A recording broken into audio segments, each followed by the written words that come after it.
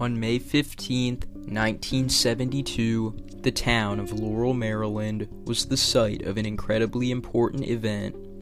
On that day, a political rally was being held at the Laurel Shopping Center.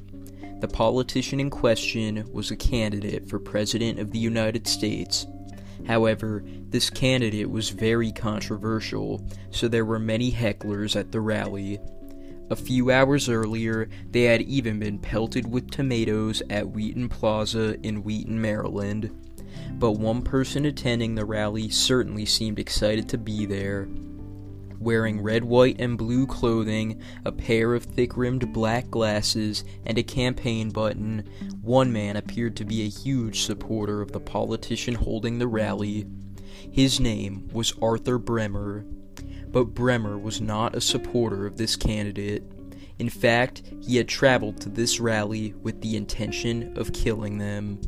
He had also been present at that day's rally in Wheaton, as well as the rallies in Lansing, Michigan, and Kalamazoo, Michigan.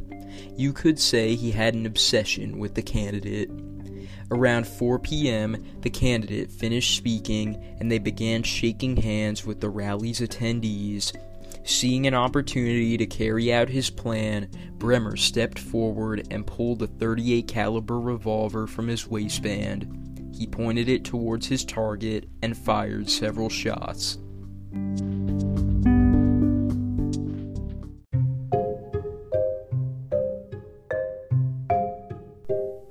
Four of the rounds hit their target, 2 in their lower abdomen, 1 in their chest, and 1 in their spinal column.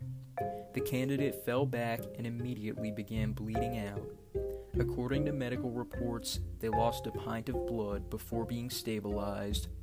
It would take a 5-hour-long operation that evening to save the candidate's life, and because of the bullet lodged in their spinal column, they would never walk again. This wasn't the first time they ran for president, but it wouldn't be the last. In total, this candidate ran for president 4 times. This Bernie Sanders-level devotion to failed presidential campaigns was a result of their controversial beliefs. Despite this, they had a long and successful political career otherwise, and their presidential runs, while unsuccessful, had a lasting impact on the U.S. I'm going to tell you all about them right now on Historia Obscura.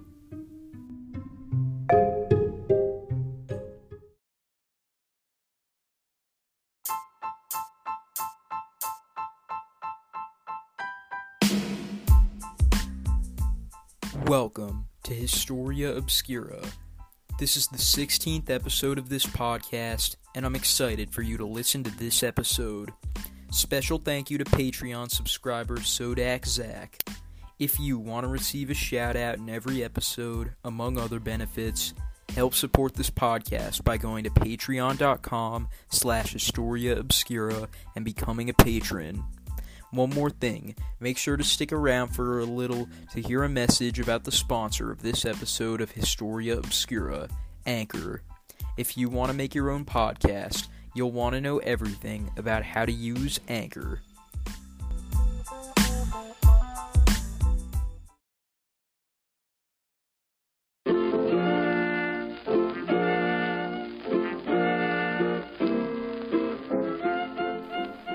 On August 25th, 1919, George Corley Wallace Jr. was born in Clio, Alabama.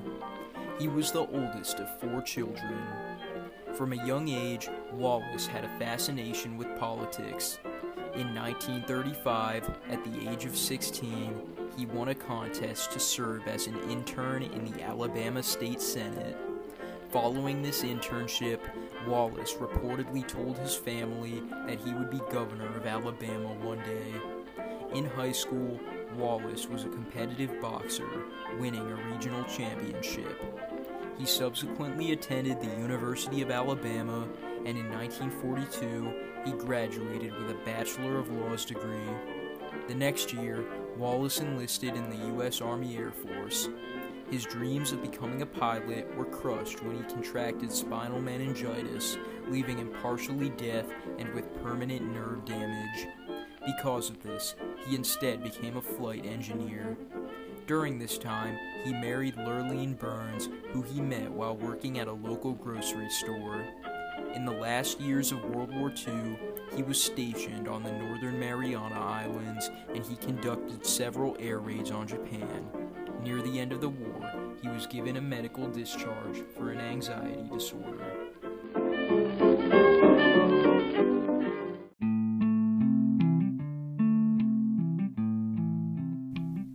Upon returning to Alabama, George Wallace became a local political activist, volunteering with the campaigns of many Democratic Party politicians. In 1945, he was appointed as Assistant Attorney General of Alabama. In May of the next year, at the age of just 26, Wallace was elected to the Alabama House of Representatives as a Democrat. He was a delegate at the 1948 Democratic National Convention in Philadelphia, which was won by incumbent President Harry Truman, who supported integration and equal rights for Black Americans. During the convention, 13 Southern Democrats, including segregationist stalwart and then governor of South Carolina Strom Thurmond, walked out of the convention to form the pro-segregation Dixiecrat Party. While the young Wallace did not participate in the walkout, the charismatic Thurmond had a substantial impact on his future views on race. In 1952, he became an Alabama circuit judge, and he was praised by civil rights activists for being fair to everyone in the courtroom regardless of their race, as well as for being one of the only Southern judges to address black lawyers as Mr. as opposed to their first name. However, he was also a major supporter of segregation, and he was even charged with contempt of court in 1959 for blocking federal efforts to expand black voter registration. In 1958, Wallace entered the Democratic primary for governor of Alabama and was even endorsed by the NAACP, but he lost the primary to Alabama Attorney General and Ku Klux Klan member John Patterson. Ironically, Wallace's lenient treatment of black defendants in parole hearings likely cost him the election because, Alabama. Despite this failed run, Wallace ran again 4 years later in 1962. In the hopes of appealing to Alabama's voters, he renounced his moderate views on race and embraced segregationism. This time, he won the Democratic primary with 55% of the vote. Since the Republican Party wasn't really a thing back then in Alabama, the Democratic primary was basically the election. Sure enough, Wallace won the general election with 96% of the vote, and in January of 1963, he was inaugurated as the 45th governor of Alabama.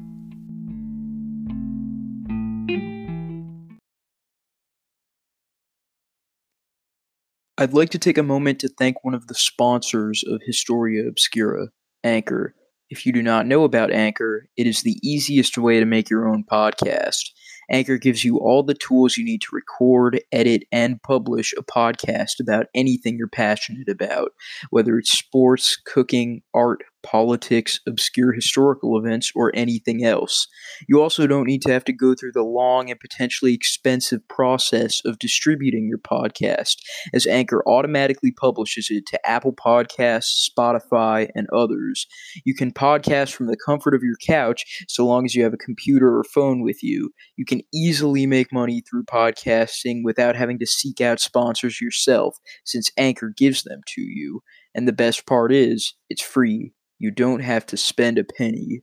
If you want to make your own podcast, go to anchor.fm or download the free Anchor app on iOS or Android to get started.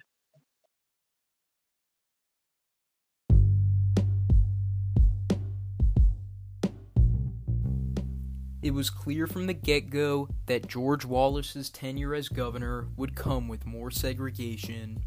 During his inaugural speech, he said, and I quote, "Segregation now, segregation tomorrow, segregation forever." In 1963, he became notorious after President John F. Kennedy ordered the U.S. Army's 2nd Infantry Division to enforce racial integration at the University of Alabama. As the 2nd Infantry Division escorted black students Vivian Malone and James Hood towards the registration office, Wallace stood in the doorway to the office to prevent them from attending the university. A famous image shows Wallace blocking the doorway while Attorney General Nick Katzenbach, who grew up in Trenton, New Jersey, attempts to talk Wallace down. While Wallace eventually agreed to integrate the University of Alabama, he later unsuccessfully attempted to prevent black students from attending public elementary schools in Alabama. Needless to say, Wallace was not a fan of the anti-segregation President Kennedy. In 1963, Wallace said, and I quote, "The president wants us to surrender this state to Martin Luther King and his group of pro-communists who have instituted these demonstrations." On November 20th, 1963, while in Dallas, Texas, Wallace announced his intention to run against Kennedy in the 1964 presidential primaries. 2 days later, Kennedy was assassinated in Dallas. In the primaries, incumbent President Lyndon B. Johnson, who was Kennedy's vice president, defeated Wallace. Johnson and his running mate, Minnesota Senator Hubert Humphrey, would go on to win the general election against the Republican candidate, Arizona Senator Barry Goldwater, and his running mate, Republican National Committee Chair William E. Miller.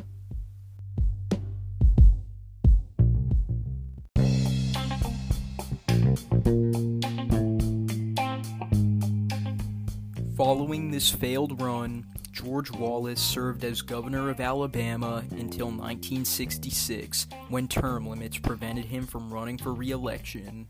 His wife, Lurleen, ran as a surrogate candidate, essentially allowing Wallace to continue serving.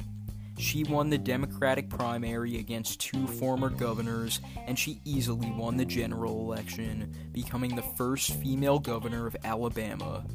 However, Lurleen Wallace's tenure as governor was cut short on May 7, 1968, when she died of uterine cancer at the age of 41. Her anti-segregation lieutenant governor, Albert Brewer, became governor of Alabama, and he started rolling back many of Wallace's efforts to preserve segregation. Because of this, George Wallace shifted his focus away from state politics and towards the national stage. In 1967, Wallace founded the pro-segregation American Independent Party. With this party, he announced his intention to run in the 1968 presidential election. He briefly considered former MLB commissioner and Kentucky governor Happy Chandler as his running mate, but this idea was scrapped after Wallace learned that Chandler had greenlit Jackie Robinson's hiring by the Brooklyn Dodgers. Other potential running mates included FBI Director J. Edgar Hoover, famous Hollywood actor John Wayne, and even KFC founder Colonel Harlan Sanders. Ultimately, Wallace picked U.S. Air Force Chief of Staff Curtis LeMay, whom Wallace had idolized from a young age due to his dream of being a pilot. President Johnson, meanwhile, opted not to run for re-election, and the Democratic Party was grooming former U.S. Attorney General and New York Senator Robert F. Kennedy as their nominee. Kennedy almost certainly would have been the nominee had he not been assassinated by Palestinian militant Sirhan Sirhan on June 5, 1968.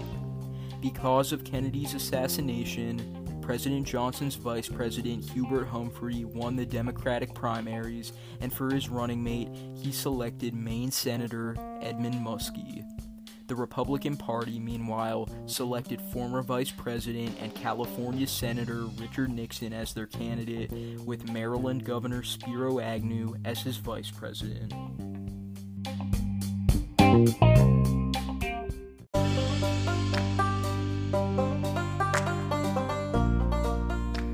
Wallace's campaign was very unique compared to those of Nixon and Humphrey, especially on foreign policy.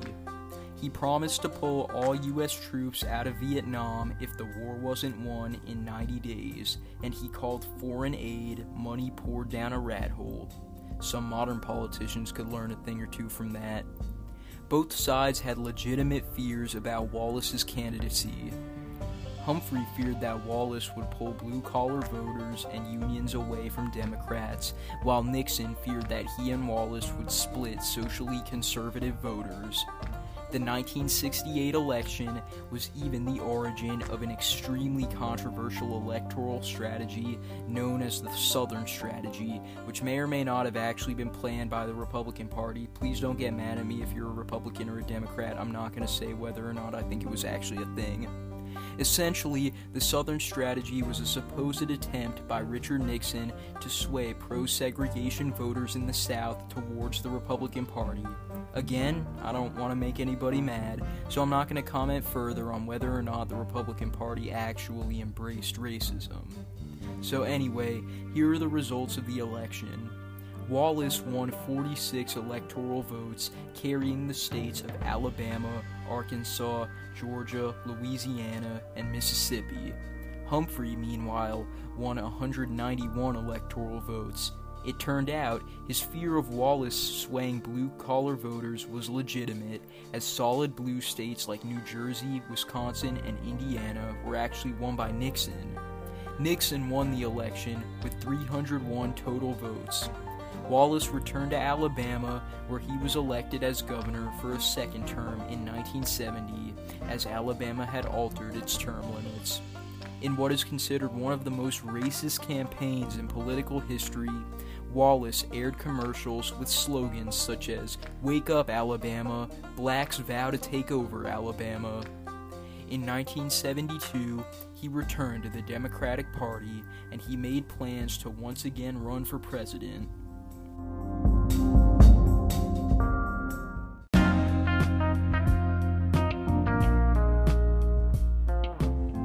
Nixon ran for re-election with Agnew as his running mate, and for the first time, the Democratic primaries featured women, including women of color. These candidates included New York Congresswoman Shirley Chisholm, the first black woman in Congress, and Hawaii Congresswoman Patsy Mink, the first Asian American woman in Congress. Three frontrunners emerged: George Wallace, Hubert Humphrey, and South Dakota Senator George McGovern. But while Wallace was on the campaign trail, something big happened. This brings us back to Laurel, Maryland on May 15, 1972. The presidential candidate shot by Arthur Bremer was none other than George Wallace. Bremer, who suffered from schizophrenia, didn't have any issues with Wallace's political views. He instead wanted to gain notoriety for killing a prominent politician. For his crime, Bremer was sentenced to 63 years in prison. He was granted parole in 2007, and today he lives at his family's home in Wisconsin. Wallace narrowly survived the assassination attempt, but he was permanently paralyzed from the waist down. While recovering in the hospital, Wallace was visited by many people, and one of them was Shirley Chisholm. Wallace and Chisholm spoke very frequently while Wallace was in the hospital, and this had an impact on Wallace's beliefs on race. This, combined with Wallace becoming a born-again Christian, led him to renounce his segregationist beliefs in the late 1970s. The 1972 Democratic primaries were won by George McGovern, but McGovern and his running mate, U.S. Ambassador to France Sargent Shriver, lost to President Nixon, having only won just Massachusetts and Washington, D.C. Wallace again ran in the Democratic presidential primaries in 1976, where he finished in third behind California Governor Jerry Brown and Georgia Governor Jimmy Carter. Carter and his running mate, Minnesota Senator Walter Mondale, went on to defeat incumbent President Gerald Ford in the general election. George Wallace continued to serve as governor of Alabama until 1979, and he was elected to a fourth term as governor in 1983. During his final term, he asked for forgiveness from black Americans for his racist past. He appointed a record number of black officials, and commenting on his standing at the University of Alabama doorway, he said, "I was wrong. Those days are over, and they ought to be over."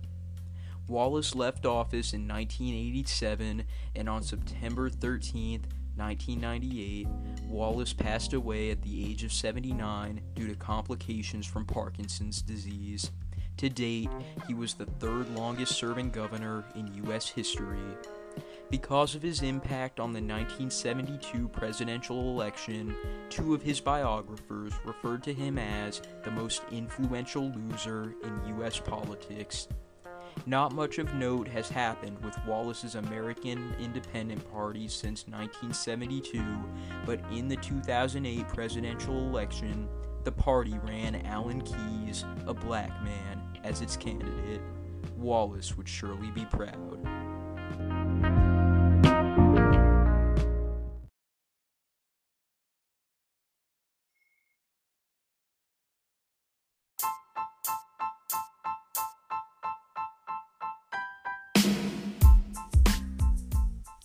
I hope you enjoyed this episode of Historia Obscura.